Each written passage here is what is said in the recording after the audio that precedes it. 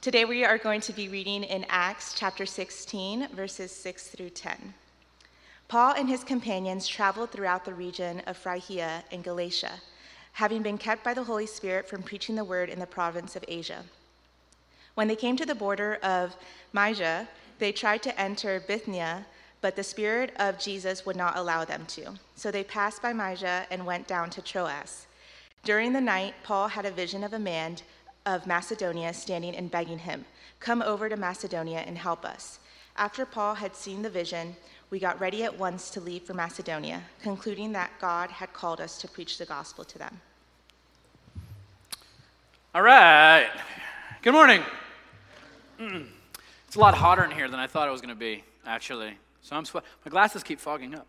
Glad you guys are here. It's interesting. We need, I think about 30 more people. You hit like a critical mass where funny things are funny and emotional things are emotional. But there's like a level at which like there's not enough people. Do I express emotion? You can, whatever. Get up, run around. Who cares? So here's what we're doing today. We're doing this passage, and I'm going to start off by sort of taking this passage and breaking it into two and looking at sort of the weirdness of this, because perhaps you're paying attention and you see some things you're like, that's interesting. What does that mean? Well, we're going to talk about that. And then we're going to end up sort of getting an overview of three things, sort of the life of Israel, the life of Christ, and the life of the Christians in the book of Acts, planting this church, and the parallels between that, because all of this applies directly to that. And I bring this up a lot, and I'll talk more about it in a bit, but Acts is sort of this replay of the life of Christ through the lives of the Christians. And if you've been paying attention, you see that. I hit that note a little hard at the end. Where my voice at? And so let's pray, and let's jump into this passage. Father, thank you for this place and these people. I pray that right now you would be present with us, that we would know that you're here, that you would speak directly to each of us where we are at. Let us hear what we need to hear. Let us hear something challenging, something difficult that contributes to the shaping of us in the image of you. And let that stick with us, and let us build off of that as we move through this world, as we attempt to establish your kingdom to bring heaven to earth here in this world. Thank you, Father. In your name, amen. Okay, so let's start right here, first half of this. Let's look at some of the weirdness here. It says, Paul and his companions traveled throughout the regions of Phrygia and Galatia, having been kept by the Holy Spirit from preaching the word in the province of Asia. That's kind of where I want to focus. It also says when they came to the border of Mysia, they tried to enter Bithynia, but the Spirit of Jesus would not allow them to, so they passed by Mysia and went down to Troas. Okay. What in the world is going on? So these guys are traveling, and for some reason, the places they planned on going, they can't go to, and they say basically the Spirit won't let us go there. The Spirit of God won't let us go there, but it will let us go here, so we're going to go here. And so there's something going on, some level of like spiritual discernment, and we've talked a lot about this idea of spiritual discernment. But New Testament scholars have written libraries about this text, about what is happening here, because if we can wrap our minds around the leading of the early church by the Spirit, we could probably make a lot of sense of like how we are to move through this world as well. And so, and there's some things that people say, okay, so I'll give you a few of the things that different scholars from different places say. There's a couple scholars that very, very well known that sort of say that that Paul got sick, and this sickness continued with him for the rest of his ministry, and later refers to it like a thorn in his flesh kind of thing. And that's sort of how he talks about it. So there's some scholars who say he got sick, and this sickness kept him from going certain places. I don't know how a sickness would let you go some places and not others, but that's an idea that some people have, and that's why also in verse 10, which, why don't I pull that one up here? In verse 10, if you look at verse 10 here, where is it? After Paul had seen the vision, we got ready. That's the first we in the entire book. Luke is a physician. Luke's writing the book. Luke shows up right here. So they say, like, if you put the sort of the thing together, like Paul got sick, and called for Luke, and Luke shows up, and then they're traveling together, and Luke is taking him to different places to get treatment, whatever.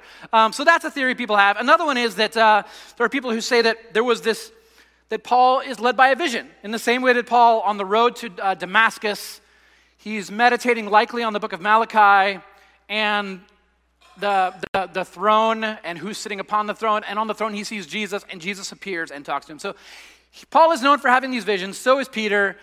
Jewish people in general would put themselves in a meditative trance while they were traveling. They had walking psalms that they would sing, passages that they would quote, and oftentimes they would have these visions. And so maybe that's what's going on here. And there's others who say that this is the outcome of collective discernment. As they're walking down the road together, they're talking and they're conversing, and they're trying to discern what God has for them. And while they had a plan laid out, as they're moving, they kind of discern that the Spirit of God collectively is leading them a different direction. That maybe one person says, I'm uneasy with this, and I can't put my finger on it, but here's some thoughts I have. And maybe some other people chime in, and there's this peace and calm that falls over them.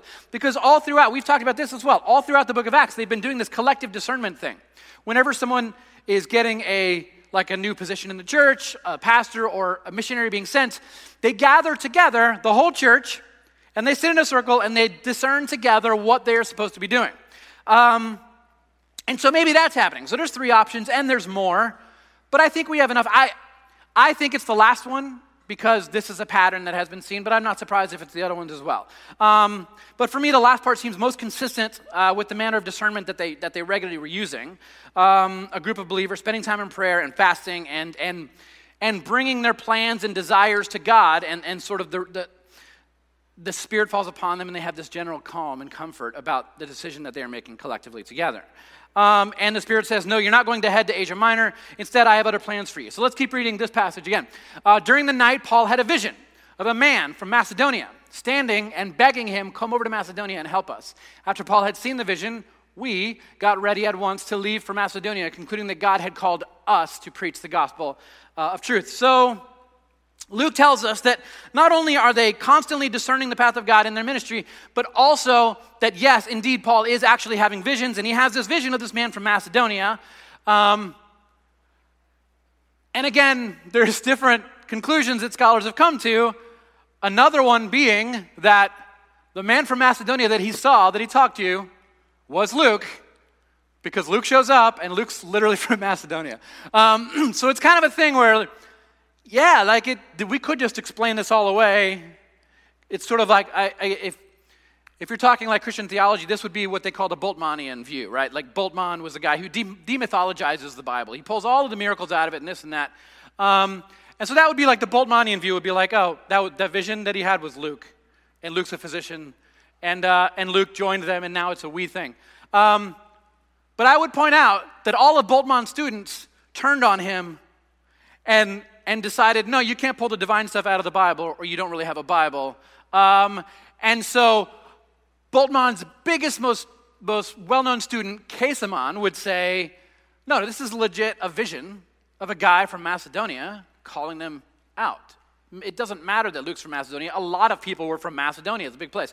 And so I actually had more to say about this passage, and I wrote like a whole other page in the sermon, but I deleted it last night because I got other stuff to do here. But I think it's, maybe I'll work on it a little bit next week and see if I can fit some of it in. But either way, here's what's not happening. Paul's not just having a vision and telling everybody, God told me this is what we're doing, let's go, okay? That's not happening in the Bible. Whenever there's a vision, even Peter or Paul or anybody, they bring this vision to the community and they lay it out and they say, am I right, am I wrong, am I discerning right? Is this in line with the character of Jesus Christ? Not, is this biblical? Because a lot of things are biblical that are not Christ-like. You can flip through the Bible and find anyone doing anything to justify anything that you would like to do. The goal for the Christian is not to live a biblical life, it's to live a Christ-like life, okay?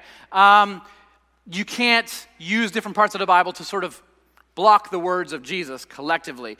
And Jesus sends his Spirit and plants his church, and the church discerns together these kind of things. So Paul has these visions, and Paul comes to the church, and they discern together that this is what we're supposed to be doing. And Paul's not just dictating and telling them what to do. So these first verses usually prompts a lot of questions for us, and me as well. Like several questions I have. Like the first one is very simple. How does the Spirit lead? how does God do this? How does the Spirit lead us down the path that we are supposed to go? Now, obviously, throughout church history, there's a lot of people who claim to have visions from God. I don't doubt that. I affirm that. The amount of literature I've read about people's visions that they've had, even modern day, collective visions of lots of people, Christians in different places, wondering how to survive persecution. Chinese Christians regularly have visions so that they can find the underground churches that are meeting.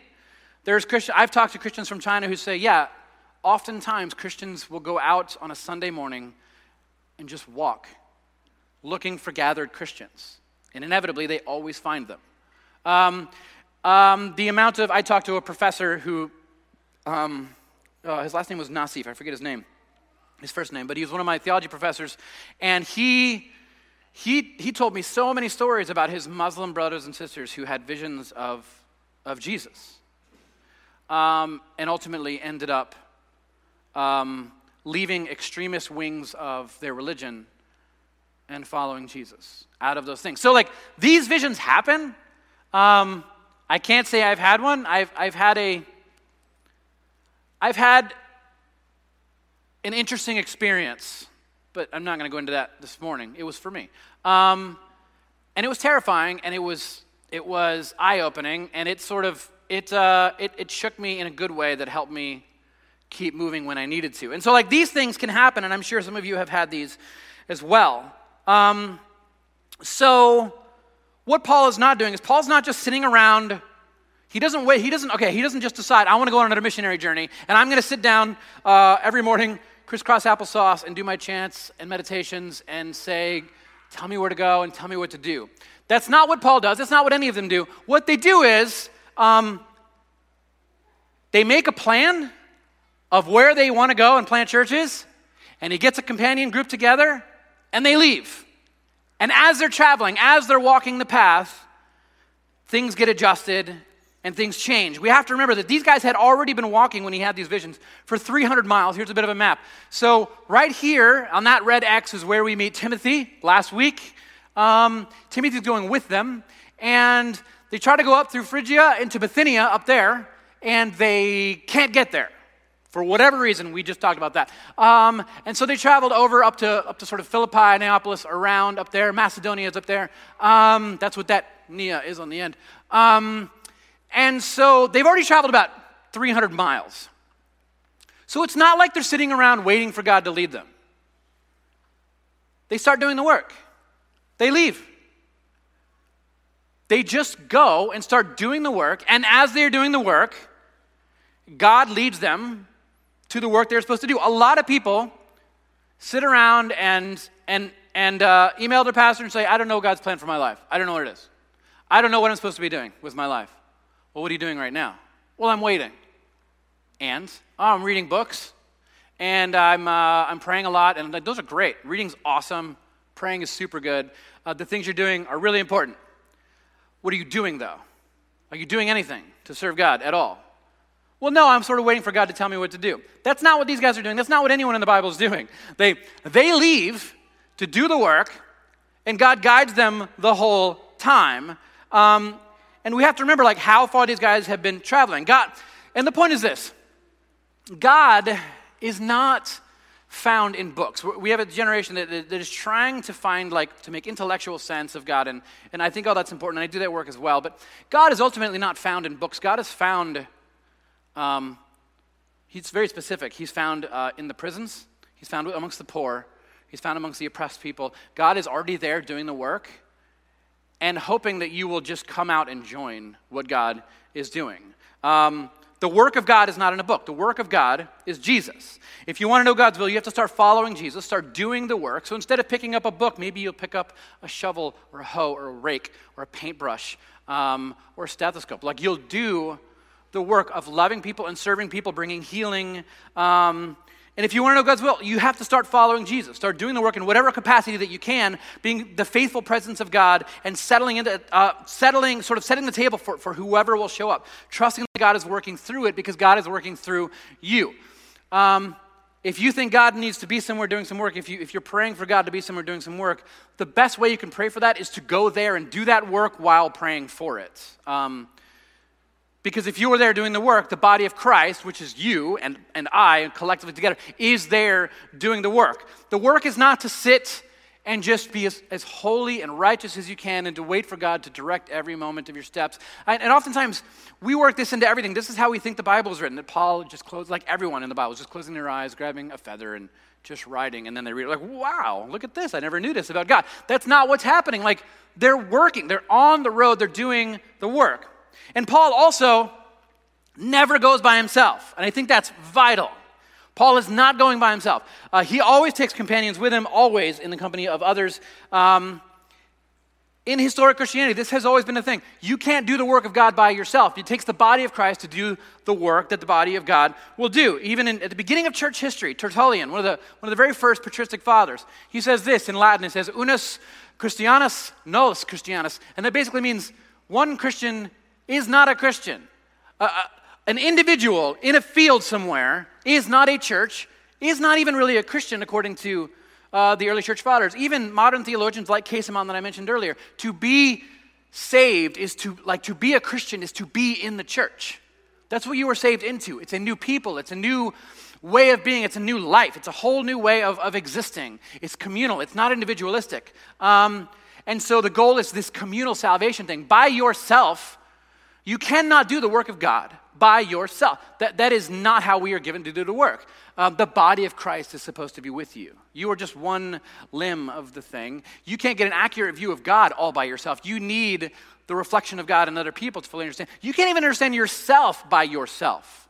You can look in a mirror, but all you can see is like the front of you. You need other people to speak into your life and say, hey, you're wonderful and I love you, but sometimes you're a real jerk and I have to tell you about it. Right? Like we need those people. We don't fully have a picture of ourselves. So one Christian is not a Christian. There is no solitary Christians. We live and grow in communion with others in the body of Christ. Most of the time, the voice of the Spirit will come from the mouth of your brothers and sisters. Most of the time, that's how this will happen. It will come through the presence of those with whom we walk and talk with, and as we pray and live together with others. These are like some of the ways that the Spirit leads through the wandering and through the communion with others. Through doing the work, God will continue to lead as you're doing the work. If you're doing the work of God, you're not going to wake up and be like, oh, I shouldn't have done any of this work. No, like you're doing the work, and God will continue to lead. Bring people along with you. And the other question that sort of rises up as I read it is like, why were they sometimes denied? And honestly, we don't know. We are given nothing. And I think that's on purpose. Because Luke knows that he's writing for a vast church that will have many trials and will not be able to do a lot of the things that they want to do and feel that they need to do, and they will feel like failures. And Luke wants them to know, oh, this is totally normal. Christians are constantly trying to follow God and do these wonderful things that God wants them to do, and it doesn't work out, and there's a reason for it. You just don't always get to know what that reason is. You don't get to know it all. But what is clear is this, and I find this very interesting. Whatever it was that stopped them, whether Paul got sick, whether there was some kind of legal problem that they couldn't go north into Bithynia, whatever it was, they understood that blockade to be the Spirit of God working, speaking to them. And I think that's important. Like we expect God to speak to us. I don't know how you expect God to speak to you, but sometimes it has to be this big grand thing, or from the mouth of like a pastor or a theologian or a book that you read. It's like something interesting like that. But oftentimes it's just like, nope, like you just can't do it. You run out of money, things fall apart, a church fails for whatever reason. That existed for a blink of the moment, like a blink of an eye, a moment in time, and that's what it was for, and then it's gone. And it's not meant to stay. Or you weren't meant to go there. You weren't meant to do that thing. So what is clear is they interpreted whatever it was as God leading them. They assumed that at every moment God was with them and that God was directing them, that God had gone before them to prepare the way, whatever it was going to be.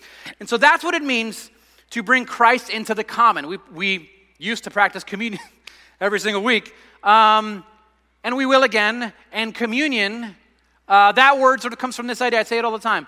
The common union. It's Christ in the common. It's just bread and it's just wine Most of the time it's just Welch's grape juice. But like, it's just a common thing. You've been to a million parties where there's bread and there's wine, and it's not a big deal. But in communion, you inject Christ into it. You see Christ in the common thing. That is an exercise. That is a ritual by which you learn to see God in that thing, in that very simple, common thing, like making dinner for your kids, or staying late, working an extra hour to get the work done to relieve like the people you work with, or just the simple thing, fixing that thing for that person who needs that thing fixed. The very simple, common acts of living. Communion helps us to inject Christ into them and say, like, this is an act of God. This is a way that I can be the presence of God, that I can, just like the Spirit of God, take something disordered and make it ordered again. Take something broken and make it right. Take somebody in need and feed them and nurture them. Christ is in the common. Communion is that exercise of seeing Christ in the common so that you can go outside, and as you go about your day, when you're speaking to your waitress and you smile and you ask them how they are and you show interest and they feel cared about and seen. Christ in the common. You've done this a million times, but in that moment, you are Christ. And the goal is to bring that into every moment.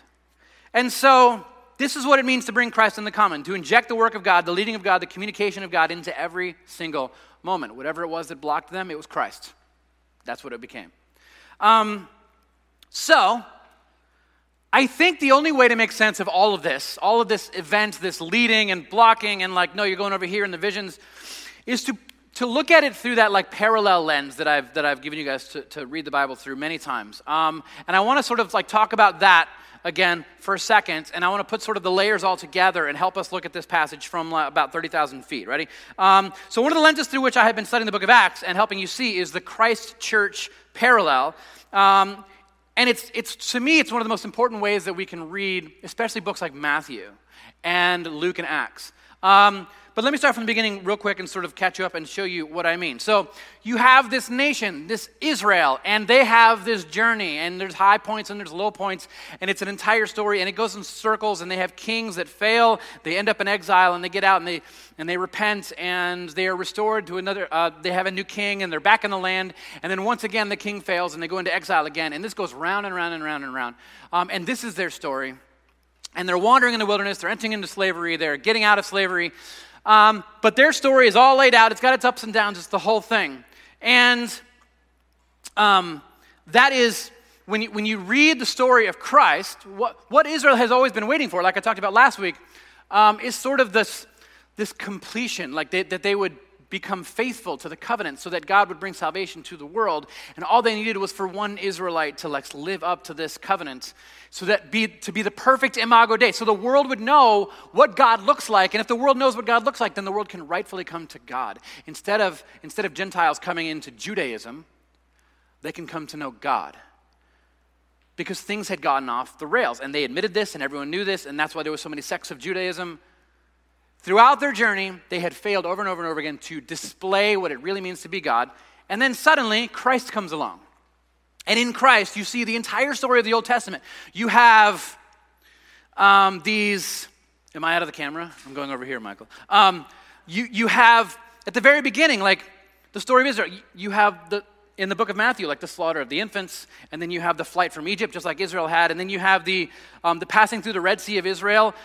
Jesus is baptized in the Jordan River, and then right after they pass through the waters, they wander for 40 years, and then Jesus enters for 40 days into the wilderness and is tempted with everything that they were tempted with. And so the life of Jesus parallels the life of Israel, except every time they failed, he succeeds. This is what they're talking about when they say he was tempted in every way as you were, but he didn't sin. He didn't fall. He adequately depicted to the world, perfectly depicted to the world, exactly what God is like. And this is why Israel was created. And so Jesus ends up on the cross. He knew no sin, but he ends up on the cross. And on the cross, he cries out, my Father, my God, why have you forsaken me? So like, this is the exile prayer. This is what Israel would pray when they were in exile. So Jesus even undergoes all of the bad things that they went through no fault of his own, even though they caused their own exile. Jesus didn't cause his own exile, yet he still goes through it, and he suffers, and he dies in exile from his father, calling out, doing the exile prayers. So the life of Christ perfectly matches the life of Israel, but it's done right. He even is depicted at the beginning of Matthew as David. He's depicted as Moses on the side of the mountain with like the Sermon on the Mount. That's not really a mount. We call it the Sermon on the Mount because it's more like a giant hill. But they understood it to be like sort of this representation of like Sinai. Moses coming down with the laws down the mountain to speak to the people, and Jesus is on the side of the mountain, and he's reinterpreting the law. You have heard it said this, but I say this. And so this is what Jesus is doing. He mirrors all of their prophets, and he does it better. So Jesus is the one that we're supposed to be like. It used to be, we're going to be like Moses, then we're going to be like David, we're going to be like Joshua. And this is why when I was growing up in school, in like Bible school, Sunday school when I was a kid, people would tell these stories about like, and you should strive to be like David and be brave and strong and do the thing. The fact is you shouldn't strive to be like David. David screwed up a lot. He made a mess of everything. He murdered people. He raped a woman. He did terrible things. But Jesus is a better David, and that's how Matthew starts, right? He starts his genealogy with David and says, this leads right to Jesus because Jesus is a bit. No, you're supposed to be like Jesus, not David, not Joshua, not Moses. Jesus. That's who you're supposed to be like. And so along comes the church in the book of Acts. Jesus gathers people together. He breathes on them and gives them the breath of life, right? And then at the beginning of Acts, there's this ascension. And then you have the church. And what does the church do when they set off? They mirror the life of Christ. Everything that Jesus does, they do. Even everything that Israel does, they do, but they don't do it like Israel did it. They did it like Jesus did it. And so they have a temple, but it's not a physical structure. It's the body gathered together. They have a Torah, a law, a paper law, but it's not on paper anymore. It's the Spirit of God in their heart. And it should remain on their heart. And you discern God's will, not by reading the paper, but by gathering with the church, speaking the words of Christ, calling out to God to help you discern how to live your life. And it's interesting that ever since that day, we've been trying to put the law back on paper over and over and over when it's not supposed to be there. And the church, everything that the church does aligns perfectly with the story of Israel and the story of Jesus. And so this right here, when we come to today's passage, what we're looking at is their own wilderness wandering. Just like Israel, just like Jesus. And it's sort of like they did it, they failed. Jesus shows them how to do it, and then Jesus says, now I'm going to go with you. Now you do it. The whole point of Acts is to tell you that the role of the church is to be like Christ in this world, to be the presence of Christ, to live out the story of Christ in this world. That is what the church is supposed to be doing. And one of the most important things the church can do is stay faithful in the wilderness, in the difficult times. When things get really bad and really difficult, the church should always remain Christ-like. And I would point out, we should look back over the last year that we've had, and we should ask, has the church at large failed or succeeded? I don't think we've done a great job collectively. I think we've made a mess of a lot of things. I think we're much more like Israel than Jesus. And I think we need to strive to be like Jesus a lot more. Is what you're doing, it might be biblical, but is it Christ-like? Because oftentimes it's a lot more like King David than it is like King Jesus. It's a lot more like Joshua than it is like Jesus. We want the warrior. We want God to be that warrior that commits genocide and kills all the bad guys. But that is not what we have been given. We've not been given a warrior. We've been given a crucified lamb, a suffering Savior, and saying this is how you are to think of God. And so the desert wilderness thing is vital. For the Jews, the best place to dwell was actually in the desert. That was where they were supposed to be. They were not a seafaring people. They were a semi-nomadic people. They always wandered in the desert. That is where they were supposed to be because that is where God met them. All the gods in the ancient world were geographical. Everywhere you went, there was a god, and it stayed there, and it never moved. But God calls them out of Egypt, and he says, you're going to meet me in the desert. And they're like, really? Nobody's out there. There's no cities or nothing. He's like, exactly. So he meets them at this Mount Sinai because he is a God who does not belong to anyone, but instead all belong to him, and he travels with them. He actually goes before them and leads them. It's a God who moves, a God who is present. And so the wilderness is a very important thing. Let's talk about this a little bit. So the Hebrew word, we can do the repeat after me part. So the Hebrew word for wilderness is, so there's no vowels in the Hebrew language, it's just consonants. And so oftentimes theologians are guessing of what a word sounded like. And this one they guessed sounds like midbar. So everyone say midbar. There you go. So midbar is the word for wilderness. Now, it comes from a root word right at the center there, DBR, so like debir. And that word means sheepfold, but it also doubles because it also means holy of holies. So it has multiple uses and other words come out of it. But at the very center of it is this one idea. It's the gathering of God's people in a sheepfold, and God is there. That's why sheepfold and holy of holies are kind of the same thing. They even have the same structure, the same shape. You'd gather the sheep in there, and the shepherd would be there with them. And so in the holy of holies is a place where God and humanity can dwell together there. The sheep has gathered the sheep there. And so there's this, at the very center of this whole thing, when you say the word, you are describing in the Jewish mind the place where sheep are brought, and the holy of holies where God is bringing his own flock. So the word midbar, in general, if it's used sort of in general conversation and not specifically talking about the wilderness, that word literally means the place of speaking. Because when you're in the wilderness, you have to rely on God. And so where does God speak? Well, he gathers his people together to speak to them because they didn't have Twitter. So they gather people and you speak to them there, like wherever you are gathered. Like this is how this works. And so if you want to hear God speak, where do you go? Well, you wander out into the wilderness. And then you read passages like every morning, Jesus woke up, took a walk in the wilderness to talk to the Father. You have in the Old Testament the cloud leading them by day and the pillar of fire by night, through the thing that we sang about this morning, like as they move through the wilderness. That is where God meets you. Why? Well, it's very specific in the scriptures. It tells you God meets you there and speaks to you there because you don't have anything that you need there. You need God there.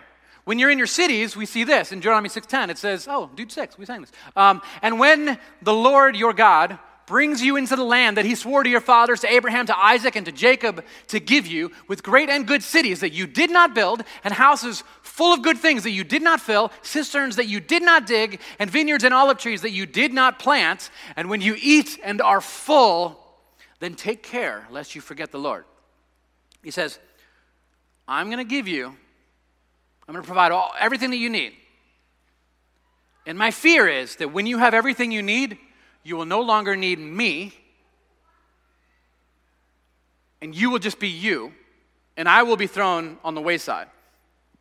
And you will fashion yourselves in the image of other gods. And so perhaps when we build a country and it becomes very opulent, the most powerful nation in the world, perhaps God's people have a hard time actually focusing on what it means to be Christ-like because we so badly want God to look like us, but we know that he doesn't. We know that he doesn't. And so if you wanted to talk to God as an ancient Hebrew, you would wander into the wilderness. And you would spend a considerable amount of time there. In great danger, by the way. It's not a safe place to be. You could get killed by the hot winds in about 30 minutes if you didn't find shade in the middle of nowhere. But you trusted that God would meet you there. You're not going to hear from God speaking. You're not going to hear God speak in the great farmlands or in the cities because you're too busy doing things for yourself. So Paul already has these desires. There's places he wants to go, stuff he wants to do, and a plan, and he heads off in that direction of Asia Minor. But the wandering in the wilderness that's the place where your plans no longer matter.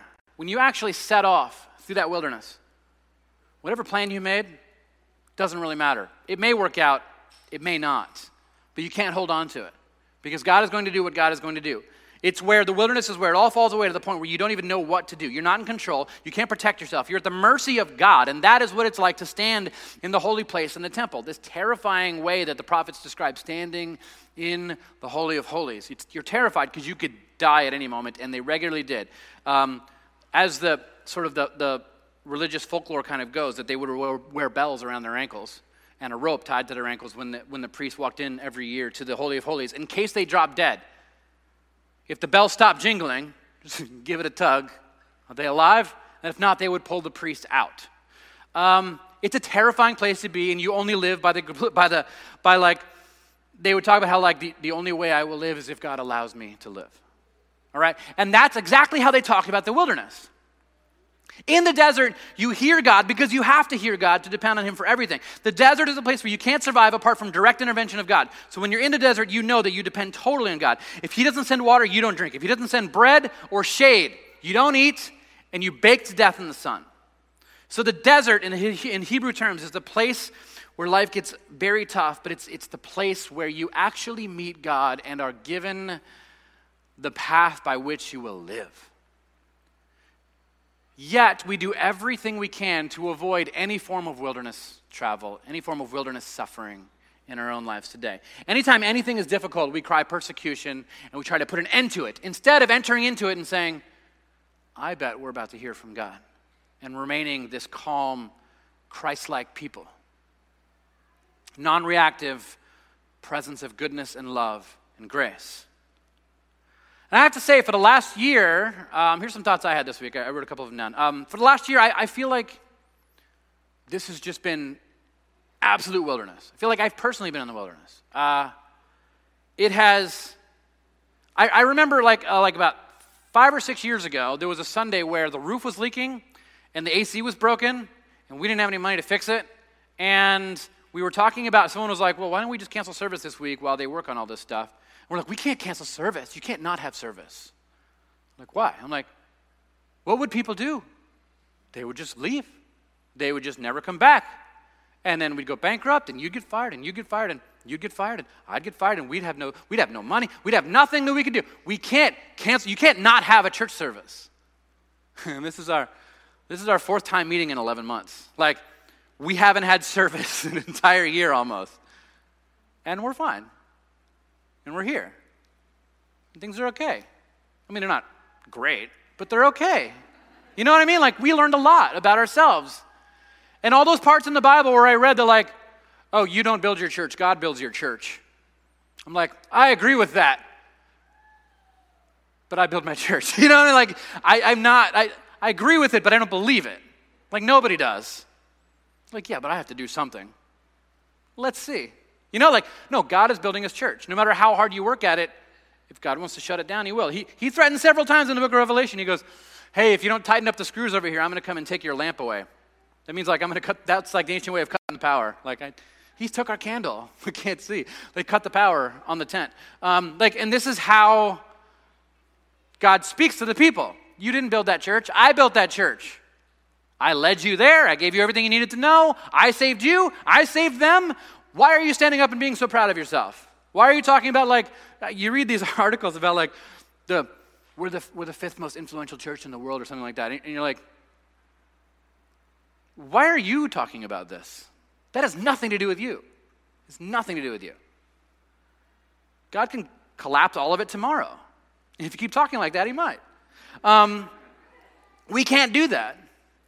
And what I've learned about is sort of the flourishing of God's church. It has nothing to do with our physical ability to gather or not gather in any particular way of service. God is going to build his church, not us. It's a regular reminder in the New Testament.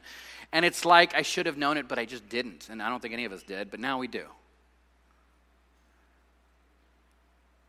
And it's this wonderful feeling that, like, okay, I can take my hands off the wheel and just let it, Jesus, take the wheel. And I remember, like, I should have learned this lesson because so many times in life I should have learned this lesson. Like 2008, there was this economic crash. And like me and Sarah lost everything. Like we lost the house, we lost all of it. And God took care of us all the way through. And at this point, it's almost like it never happened. But I should have learned what I was supposed to learn then, like in this really difficult time. And you all have these stories of like, I came through and here's what I learned. There are so many things that I carry with me that I never would have learned had this person not gotten cancer, had I not been at this person's deathbed, had I not been through this surgery, had I not gone through this and this and this and this and this divorce and this loss of a loved one. There are so many things that I wouldn't have if I hadn't gone through these things.